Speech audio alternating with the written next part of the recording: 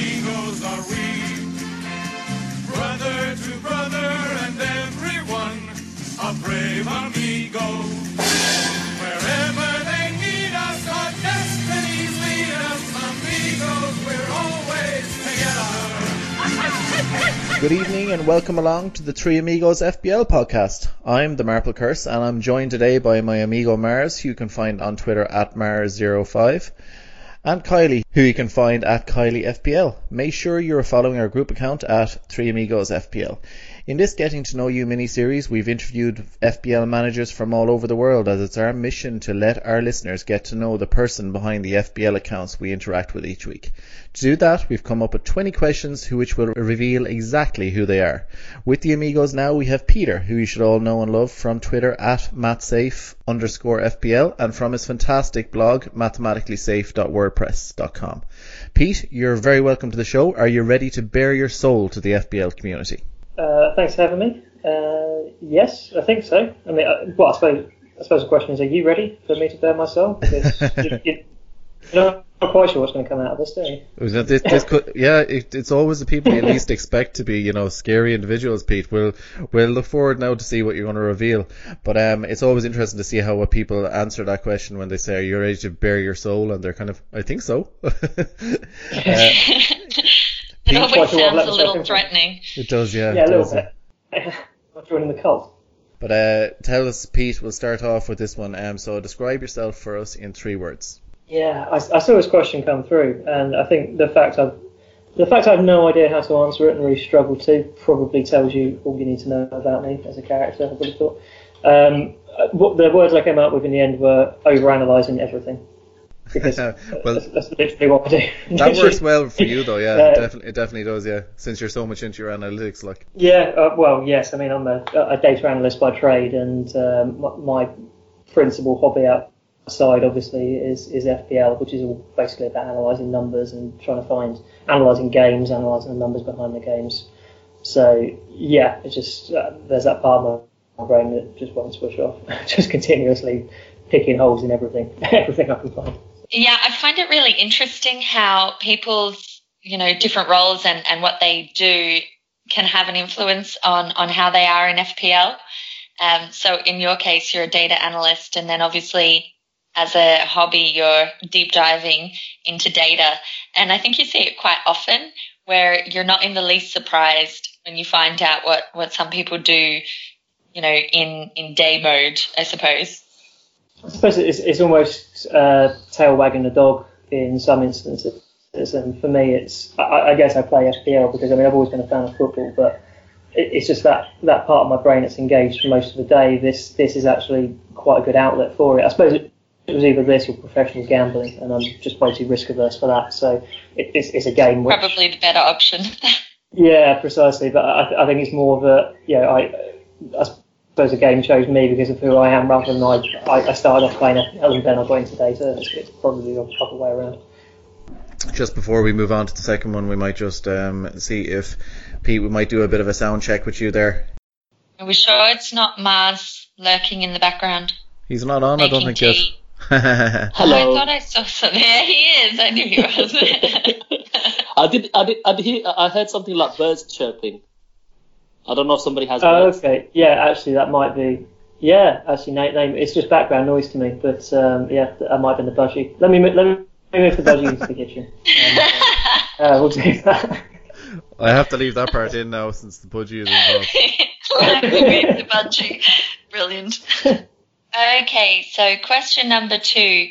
Where do you live and what do you do currently in work? Well, you've already answered part 2 of that, but so where are you based, and I guess is there anything else interesting that you'd like to tell us in terms of your job?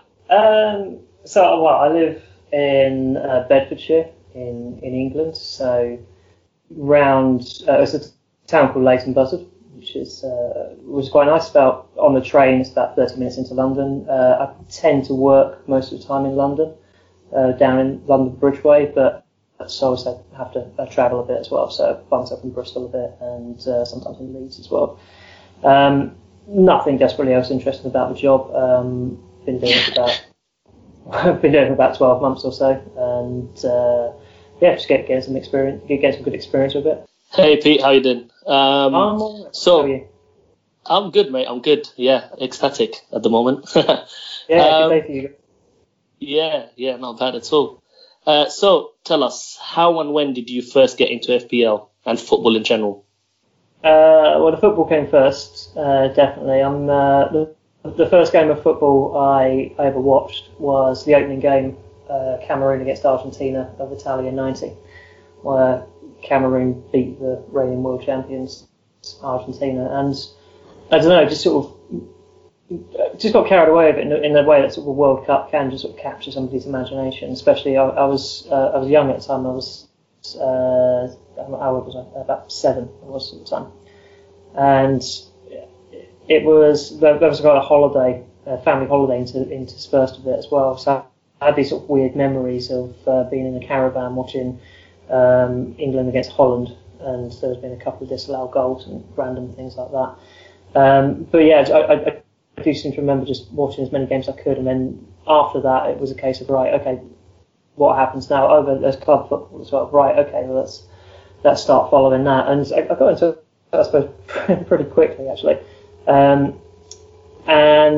so that was 1990. I suppose the fantasy football element probably came in. I remember playing in some point in school/college, probably college actually, at the back of the Telegraph newspaper, and you'd buy it on a Wednesday, and there'd be a big list of players in the back of it, and me and my friends played it, and I think I was the gatekeeper, I was the guardian of the spreadsheet where we recorded all the scores, and yeah, we kind of operated by the rules, but we didn't actually phone in our teams, we just played it between ourselves and that. And I guess from there we sort of transitioned into FPL at some point. I don't really remember when, because university happened and things like that. And none of us we weren't particularly serious players. It was mostly just conversations for hanging out in each other's houses, and then later in the pub as well. And I remember playing it. I remember having a team at uni, but it obviously wasn't that serious. And I think I won our mini league a couple of times, came second a couple of times, and average sort of stuff. And I suppose at some point we sort of fell away from it all a little bit, probably about 2007, I think, when we all started, full-time jobs and moving away and meeting people and all that kind of stuff. And so I sort of stopped playing for a few years, and then about 4 seasons ago, so it was the start of the 2014-15 season, I was in work, and it was about a couple of days before the season started, and so people started talking about fantasy football, and it'd been in the back of my mind thinking, oh yeah, so quite miss playing it actually, I'd like to do that again. And I found out there was a works league, and a mate of mine challenged me. He said, I bet 25 quid that I can beat you. And I was like, okay, you've got no chance.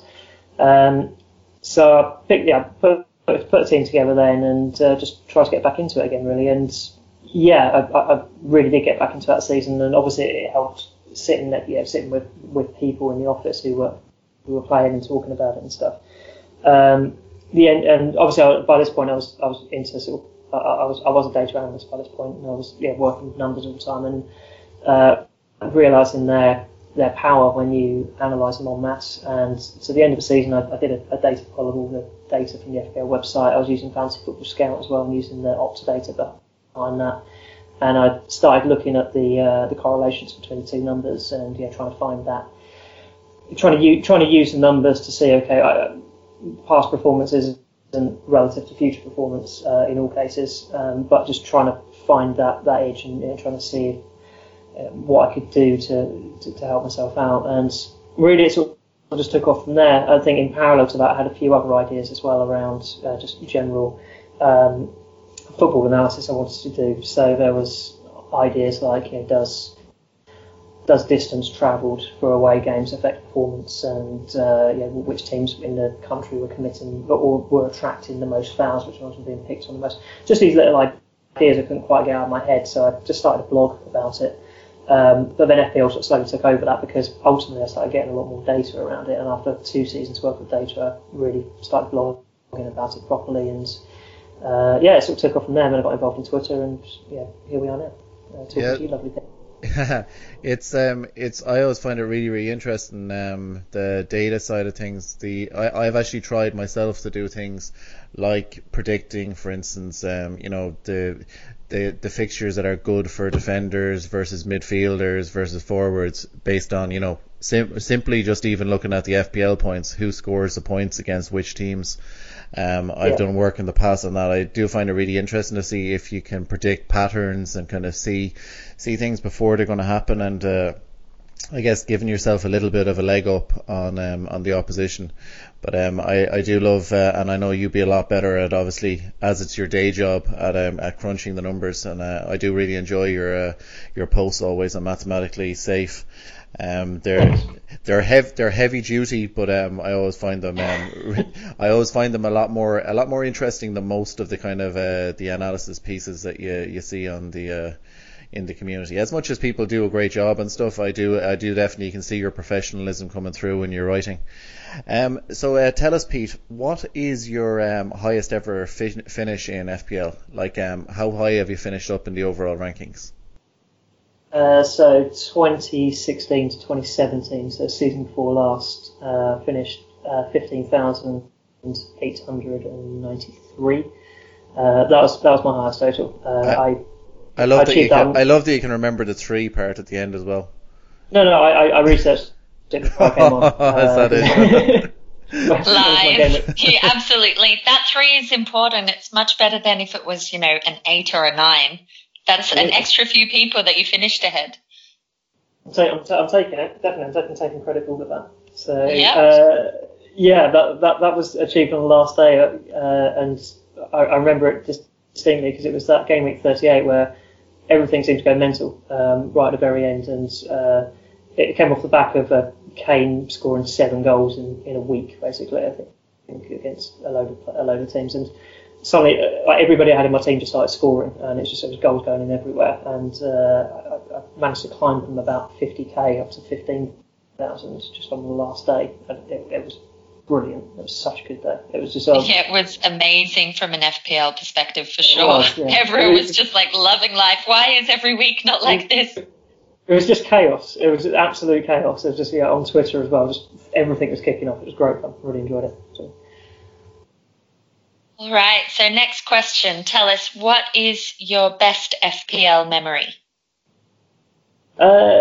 This is an interesting one because I've seen people on Twitter before, who can sort of recall way back into the annals of sort of like, okay, do you remember that game week in 2012 when Robin van Persie scored? So I've got no idea. I've got absolutely, quite short term. I can't remember who was in my team at the end of last season now. I could probably hazard a guess at a few players, but I can't. Once it's done, it's done. So there's a few things that sort of stick out in my mind, but I don't have instant recall of everything. But I think again, this is something I researched. I don't, I looked at the dates and stuff, but it was the Monday, the 18th of December in 2017. Just before the Christmas fixtures started kicking off, and Everton were 1-0 down at home to Swansea, and 2 minutes into added time at the end of the first half, they got a penalty, and I had Lucas Fabianski, who saved the penalty, and I also had Dominic Calvert-Lewin, who scored the follow-up. Oh, yeah. And I don't think I've ever been so happy watching a football match. It was just glorious. I mean, you watching it and thinking, I need the Fabianski clean sheet. Oh, God, it's up a threat now. Oh, okay, I just hope he saves it. And he saved it. I was like, great, brilliant. So, and then in a split second it went in. I was like, okay, at least let's mitigate the clean sheet. And then I saw it was Calvert-Lewin. And it was just one of those, it was jammy, there's no doubt about it, but I thought I apologise for nothing. I was having a rotten life up to that point as well. So that was one memory that really stuck out. Do you know what was mad? I remember on Twitter at the time, some person, I have no idea, I think it was just not kind of a sort of well-known account, but someone had tweeted earlier that day or something to the effect that, I have Calvert-Lewin and Fabianski and my game week has been terrible and I need Fabianski to save a penalty, and then for Calvert-Lewin to get it in on the rebound or something. And I think, did a lot of people own Rooney at that time? Because I think Rooney might have taken it. And so it was this whole, Rooney takes it, so lots of people lose points that way. And then Fabianski saves it, and then I get a goal on the rebound. That would be so amazing. And then it was just like retweeted everywhere after the fact. Now you mention that, I do remember that happening, actually. I do remember it probably was one of those questions that the official account asked, what would be your ultimate outcome in this? And, and people come up with some outlandish outcome like a hat-trick for such and such, and a defender to play until the 60th minute, 61st minute, come off, and then the striker to score 4 or something, you know what I mean, something random. But it's lovely when they come off, Pete. That's a great memory. They are indeed. So, Pete, what is it that you like most about the game, and what is it that you dislike the most? I think, as strange as this sounds, I think a lot of the things I dislike about the game are the things that keep me coming back to the game. And it's mostly, I find it really frustrating that it's not something I haven't cracked yet. Do you know what I mean? It's, I feel like it's, you keep trying, and it doesn't matter what you do, you are still very beholden to luck around what happens, and that really kind of frustrates me, especially when it goes against you. So you think, look, there's nothing I can do about this. I've had a 50-50 call on a captain, and it's gone the other way, and it's really frustrating. But there's something in that which makes it addictive somehow, and it's almost like these elements of luck, and actually it's kind of the other things that frustrate some people, like like the captaincy, for example. There's so much emphasis is placed on captaincy because you absolutely have to get it right.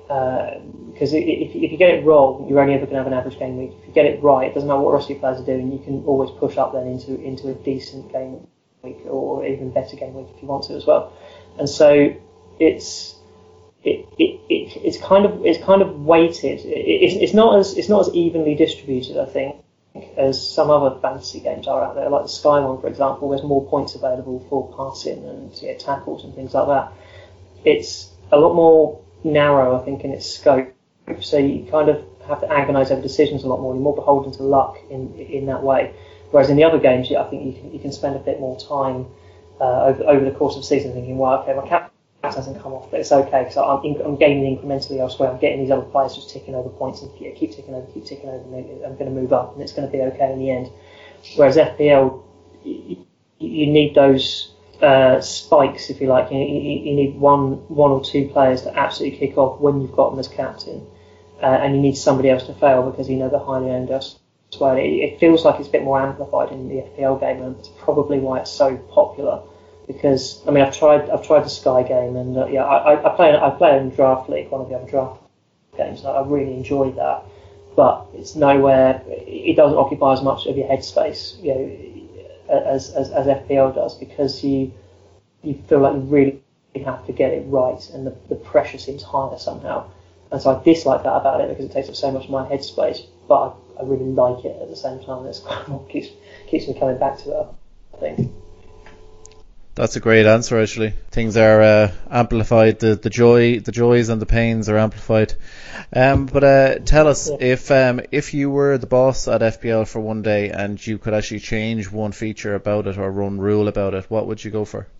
I think when I started thinking about this, I was going to say captaincy because for the reasons I just said, it is because it's almost too important. And you kind of have to get it right. But again, I think it's something that we actually enjoy anyway. So, the bonus points, I think a lot of people have problems with as well. And I think arguably, logically, I think it would make sense just to ditch bonus points overall, and then just have more points available for defenders and for defensive midfielders, and have a more even game. But again, I think this FPL game would lose something somehow. It would lose.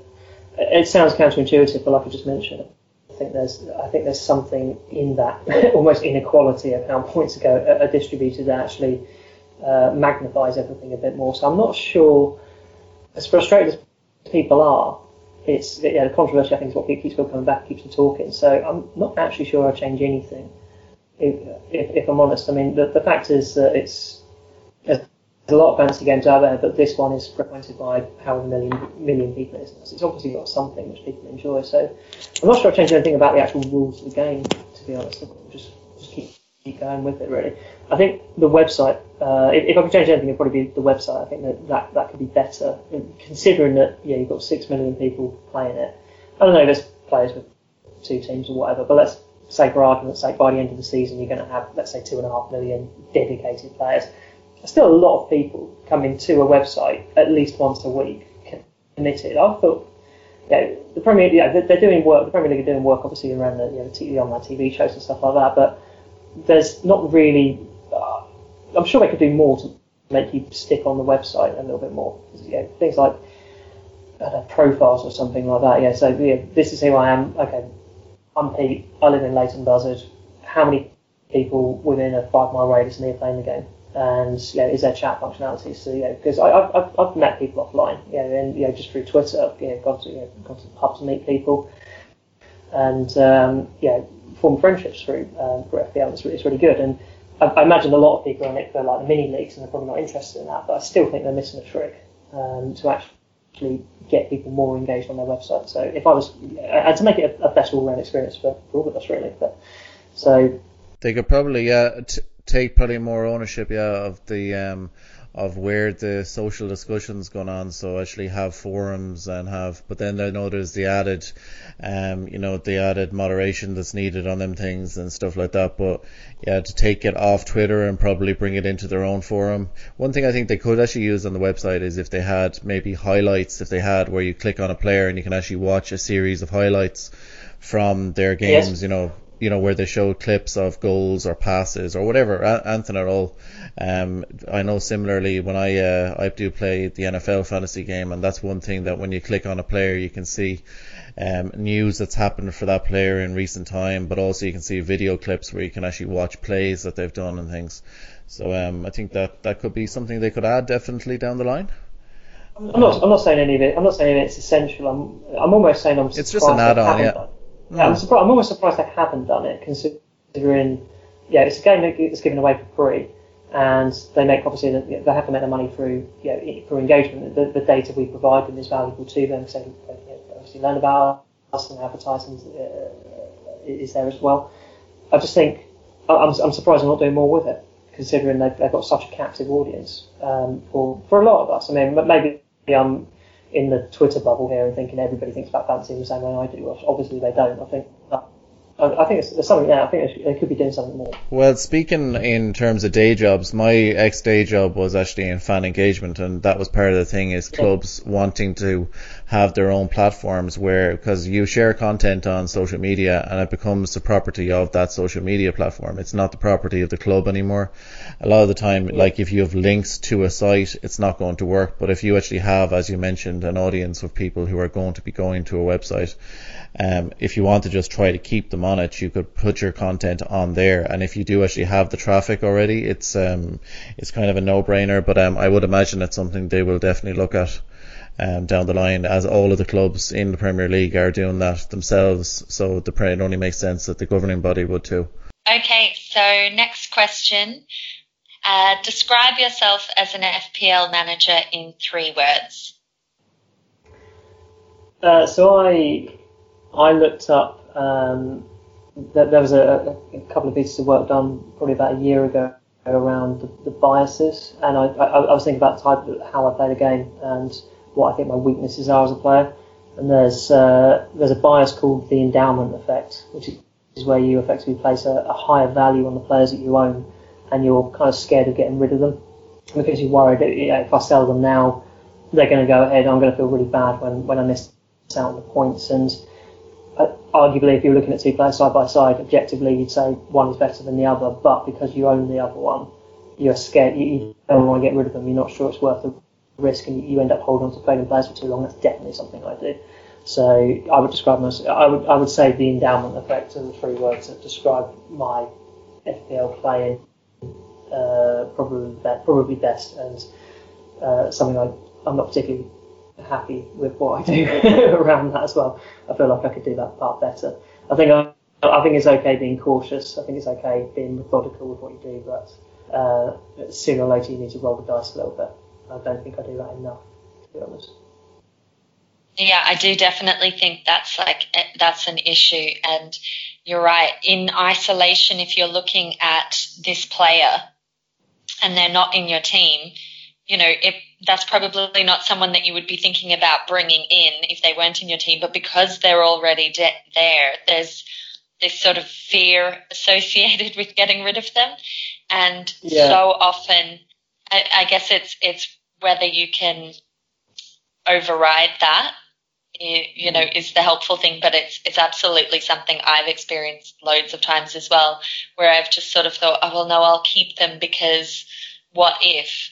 But there's so many what ifs in this game, and separating yourself from that can be really challenging at times, especially if it's a player that, has been successful, or maybe you've had personal success with it as well. So, it's a tricky one for sure. I know there's people who go the other way and they can't wait to get rid of a player because they're attracted by the new shiny thing, which I suppose this week would be Eden Hazard. So there's people selling, tens of thousands of people selling Mo Salah. He's still Mo Salah. He's still, he's still the player he was last season, and he still has the ability to go and score 2 or 3 goals in a game. Liverpool still have the ability to roll over Southampton, so why are they being sold? So there's a lot of people who are doing that because they're attracted by the shiny thing. At the same time, I'm holding on to Mo Salah at the moment because I'm thinking, because I've just done that, I'm placing more value on him at the moment than I would on somebody else for half his price. I could sell Salah, bring in Ryan Fraser. Ryan Fraser's stats are nowhere near half as bad as Mo Salah's are at the moment. They're probably arguably better, and he's half the cost. So why am I holding on to Salah? It's that fear that he's going to do something. So it's, I think I would arguably say I need to find a better balance in how I approach it. I think I need a little bit more risk, not the risk I just mentioned there, but that was kind of an exaggerated effect. But people definitely have biases, and they definitely affect how we play the game, and it's just trying to be conscious of them and trying to override them as much as you can as well. So Pete, what is your target each season in FPL, and do you have a mini league that you play with that you aim to win? I've got a couple of people who I play against, not necessarily that mini league. As long as I beat those people, though, I'm happy. Realistically, my objective is it's all about overall rank, and it's to try and beat my personal best overall rank. Mentioned earlier, it's about 15 odd K. A couple of years ago, I think I've done 4 seasons now since I started playing again sort of seriously. Last year was the first time I hadn't beaten my best overall rank. I finished at 100k last year, but that's always the objective. It's to try and ultimately crack into the top 10,000. I think, which I think is a pretty common one. But I think if I can beat my personal best, I'm happy. Good stuff, Pete. And tell us, we all have our different routines that we do before every game week, but what is the thing you must do before each deadline? Is there like a blog, or is there any particular data you look at, or maybe listen to any Three Amigos podcast? Obviously listen to the Three Amigos podcast.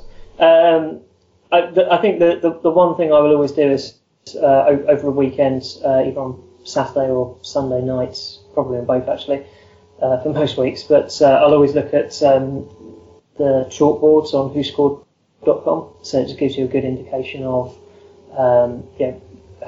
where shots are coming from, how many shots the team's having, which players are taking the shots, where the average touches are from certain players. I've also got particular underlying stats and tables which I use to try and surface and identify players I'm interested in. And so sort of a combination of that will sort of help me identify targets for the next few weeks. It's almost like a watch list in my head of where potentially I want to go. And then after that, really it depends on whatever shape my team's in. I'll look at the upcoming fixtures, and I'll look at my team, and I'll try and identify where the biggest weakness is, whether it's a transfer I need to make this week or not.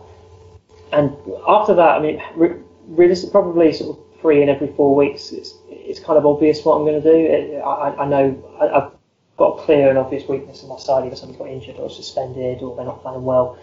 And there's only really a couple of options who you want to bring in, so it doesn't take a lot of research after that. It's when you've got a difficult decision to make. I mean, this week at the moment, for example, I don't really know what I'm going to do. I'll probably end up rolling the transfer, but at the same time, there's a few weaknesses in my side which I think I may want to look into. I'm not really clear on who I want to take out either. So at that point, that's when I'll start doing a bit more research, and that usually involves conversations on Twitter. I will listen to podcasts. If I'm really sort of trying to research a player, if I've got a really tough 50-50 decision to make, I'll spend a bit of time on club-specific bloggers and local journalists, see what they're saying about how the team's playing. Obviously watch the highlights and match of the day and that.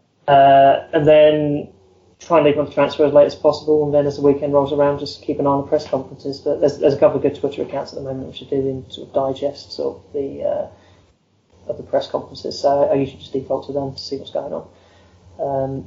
If after all that I still don't know what I'm going to do in my transfer, it's just flick a coin basically, because there's only so much research you can do.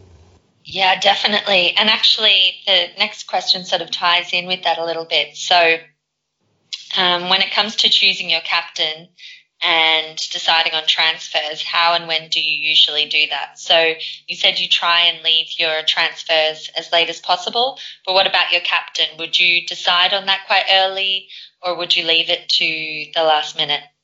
I think it kind of comes under the same conversation about sort of just when you assess your team and what you want to do with it really for the coming week. And I've usually got a pretty good idea by the time the games have finished about what I want to be doing. I'll definitely spend more time thinking about transfers, because if you bring a player in, you've got to think about bringing a player in for the long term. You've got to assume that they're going to be in your team for a good 8 to 10 weeks minimum. So you need to make sure you get that one right. I think captain options, realistically, there's never really that many. There's usually just a big hit as players with explosive potential, and you kind of look at what their fixtures are. You know if they're in form or if they're not. If they're not in form, they're probably already leaving the team anyway. So in some cases, you've got a bit of a 50-50 shout, so it's worth doing a little bit more research to see just how they're playing. But I suppose the captain one it's not one I spend too long on generally, because I mean, last weekend, there's Aguero and Hazard. I had both Aguero and Hazard, and you can drive yourself mad with the stats, and you end up sort of going looking for a stat that's going to confirm what you want it to say. In reality, you've got both of them in your team. They're both good options, and on any given game week against any given team, either one of them can fire. Either one of them can go and score a hat trick. So it doesn't matter how much research you do. I mean, ultimately, a luck's going to play a big part of that. So I mean, just having both of them is kind of enough, really. So at that point, I'll spend less time thinking about that and probably go a little bit more with gut instinct in those cases. But that doesn't happen very often. More often than not, I kind of know who my captain's going to be. So it's captaincy is definitely something I think less about, than just what overall transfer I'm going to make.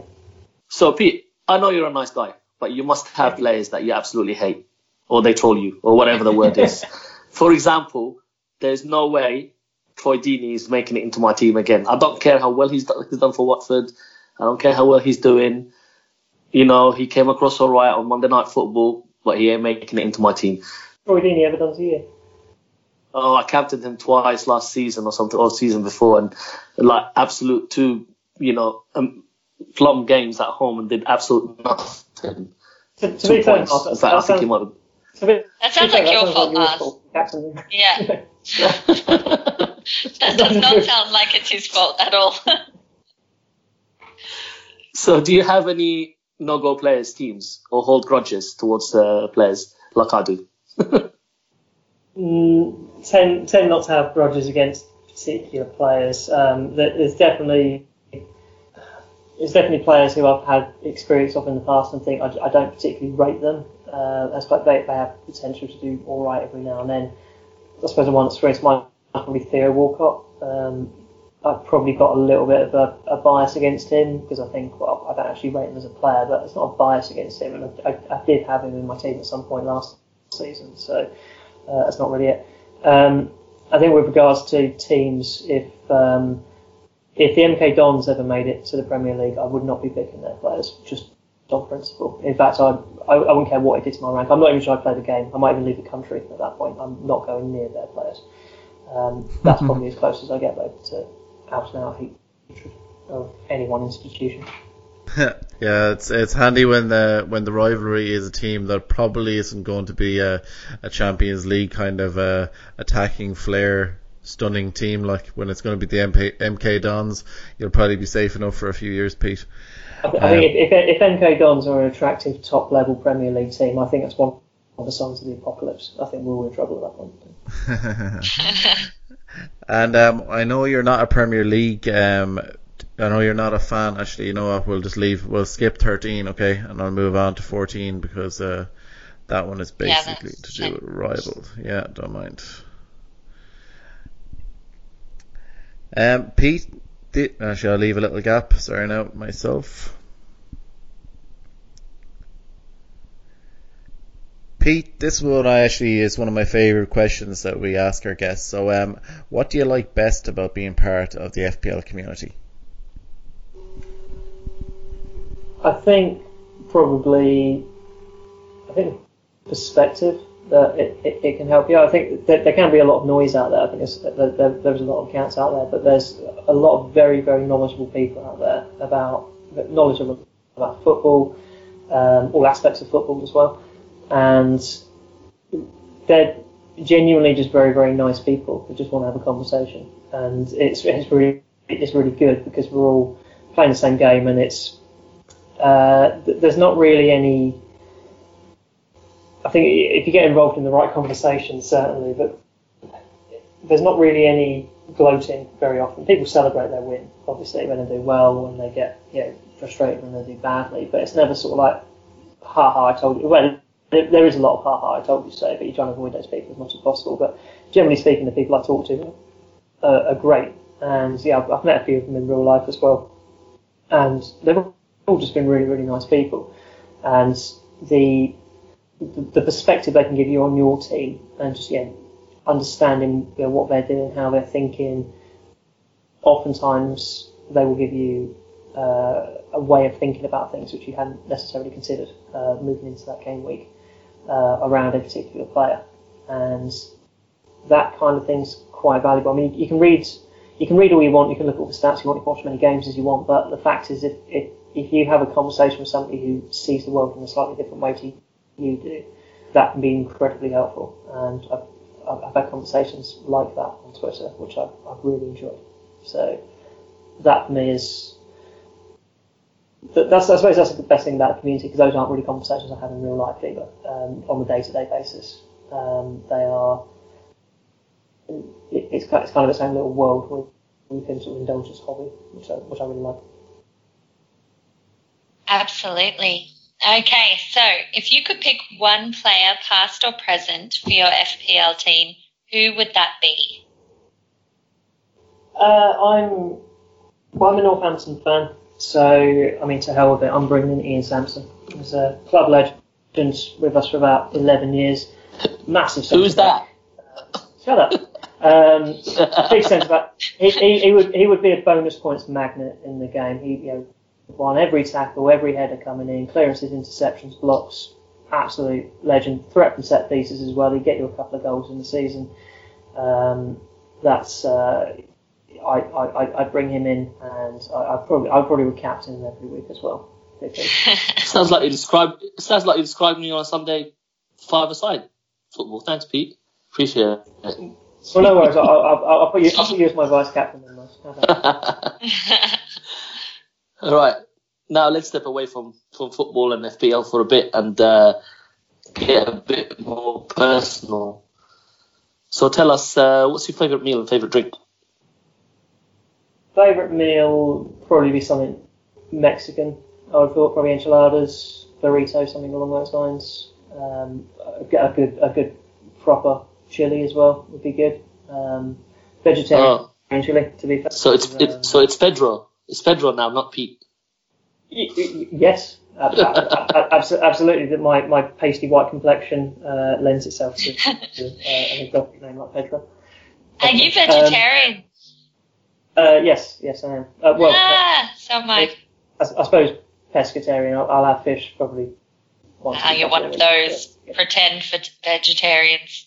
Yeah, basically. I'm not militant about these things by any stretch of the imagination. But just trying to lead a healthier lifestyle. So, favorite drink? I'm trying to lead a healthier lifestyle. My favorite drink is a whiskey. It's a Glenmorangie Quinta Reuben, which is like absolutely. I enjoy whiskey, and that's the one that I'll always make sure I've got a bottle of that in the house somewhere. Not say somewhere. Neat or on the rocks? In the kitchen where it's supposed to be. I'm not hiding bottles around. Not holding it in strange places. Yeah, it hasn't got that. Is that neat or on the rocks? No, neat, definitely. Yeah. Wow. Hardcore. Well, if you're a cultured whiskey drinker, yeah, definitely it's neat. And I'm just wondering, I'm just picturing the whiskey bottle beside your laptop, when you're checking your FPL team on a Sunday evening, and you've got your bottle of whiskey there ready to rock. But tell us. I do occasionally settle down to match of a day with a little glass and try not to fall asleep by the end of it. So. Yeah. Tell us, Pete, and in this one here, this is your house is on fire question, and I'll clarify one thing. You're allowed to pretend that your phone is in your pocket. Okay, so so your house is on fire and you can only save one non-living item. What are you going to grab? My wallet. Because, my house is burning down, right? The first thing I need to consider is where I'm going to sleep that night. So I've got my wallet, at least I can get a hotel room somewhere. And, everything else can be, everything else you're going to need, you can be bought then as well. What I don't want to do, I don't want to get out. I don't want to get out in the middle of the street, see my house burning down, thinking, right, where am I going to sleep tonight? What am I going to do? Where am I going to get food from? And realise all I picked up is a photograph. So no, I'm taking my wallet. Yeah, funny enough, one thing though that nobody has ever said their trousers, because the last thing I'd want to be out the door is standing there in a dodgy pair of jocks and the whole neighbourhood just crowding around going, "Are you okay, Donegal?" "Yeah, I'm okay, but I'm wearing my SpongeBob jocks." Yeah. Thank you for sharing that, John. I have to say, at least in my scenario, I've got a wallet so I can buy a new pair of trousers. So yeah, well, this is the thing. So, Pete, you and Nim are the only ones who have said wallet, okay? And obviously, if there was an apocalypse of some sort, you guys are the ones that are going to survive this, because the rest of us are all like phone and various other things, and it's like Ken Rooney your wallet is the answer. Yeah. Ken Rooney would be left with I think it was a picture of his mother or his grandmother or something like that. So Ken would be poor, homeless, but he'd be clutching a picture of some emotional thing. And his SpongeBob. No, I think I'm unique in that, Kylie. My SpongeBob. So everyone's getting to know you as well at the moment, Don. That's always important. Yeah. Okay, tell us, do you have a special skill other than being excellent at data analytics and such? Something unexpected, perhaps? I was thinking, I'm not sure I do. I think I'm pretty bang average in most things. I can roll my tongue. Not everyone can do that. I don't know. I think I do plenty of things competently. So I'm happy with that. It gets me through, I suppose. But I wouldn't say I've got a special skill, like a finishing move on Tekken or anything. But so you're not like, a secret trombone player or, anything like this, anything random? If I'm a secret trombone player, it's a secret even to me at this point. So I've never picked up a trombone. I've never tried to play the trombone, so I might be a natural. I won't put money on the fact, but I might be. So I may have some secret hidden talent, but it's unbeknownst to me at this point. like I said, I think I do a fair few things competently, too well, and that's good enough. I can read quite fast, actually. Maybe that's what it is. I'm quite fast at reading. It's pretty boring, isn't it? Actually? Christ.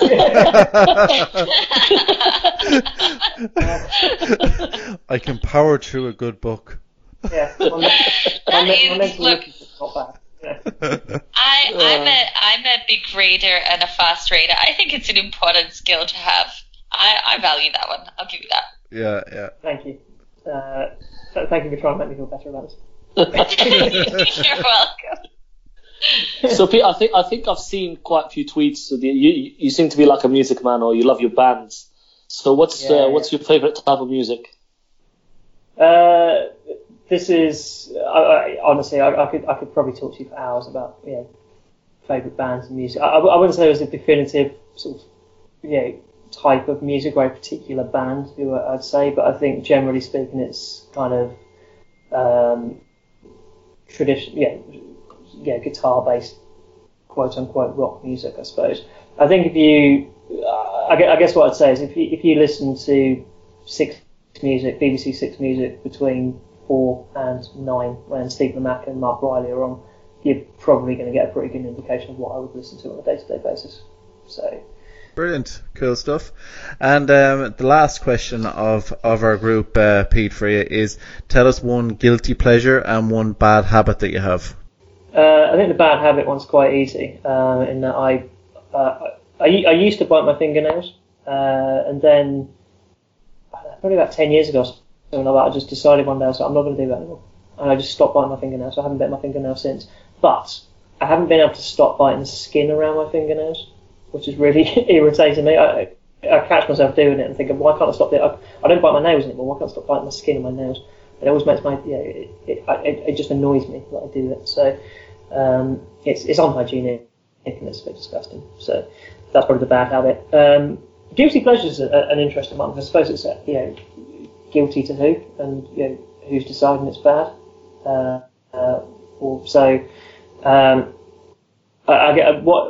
guess what I've got written down here is Smarties. I love a tube of Smarties.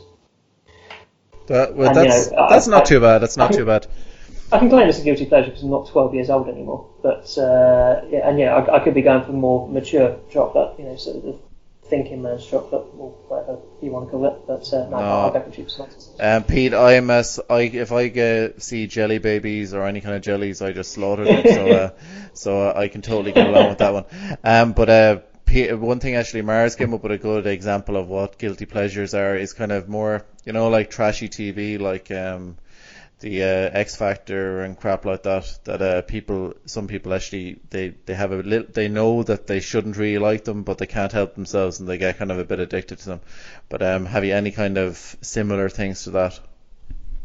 I think over probably the last 2 years, I ended up somehow watching Great British Bake Off every week for the last few weeks. I couldn't say that's a guilty pleasure though, because I know it's on at the moment and it hasn't even occurred to me to turn on the TV to watch it. So maybe I've broken that habit. But certainly if you'd asked me this time last year, I'd be saying, can we stop talking now because Bake Off's on? So. Coach, actually, FBL Coach was one that we had to readjust the timing of our podcast record with him because he knew the finale was on and he made sure that it wasn't going to clash. So you're not alone on that one. Pete, there's a support group out there. Yeah, you set up a support group. Maybe a Slack channel. Do a Patreon Slack channel, Pete, for yourself, and maybe you can merge the FBL and the Bake Off communities together. But it might be a little bit of a market. Set up a Patreon. Who the hell is going to pay me to talk about your ingredients or something, Pete? I don't know. Don't come at me with questions. You're thinking, man. Yeah, sorry. It's a great idea, Don. Thanks very much. Yeah. Pete, it's been an absolute pleasure getting to know you. Thanks a million for coming on the show. No, thanks for having me, guys. It's been great. Cheers. And we will make sure that we'll jazz up your book answer to sound really exciting. One for each other and all for one. The free bread. amigos are we. Brother to brother and everyone, a brave amigo.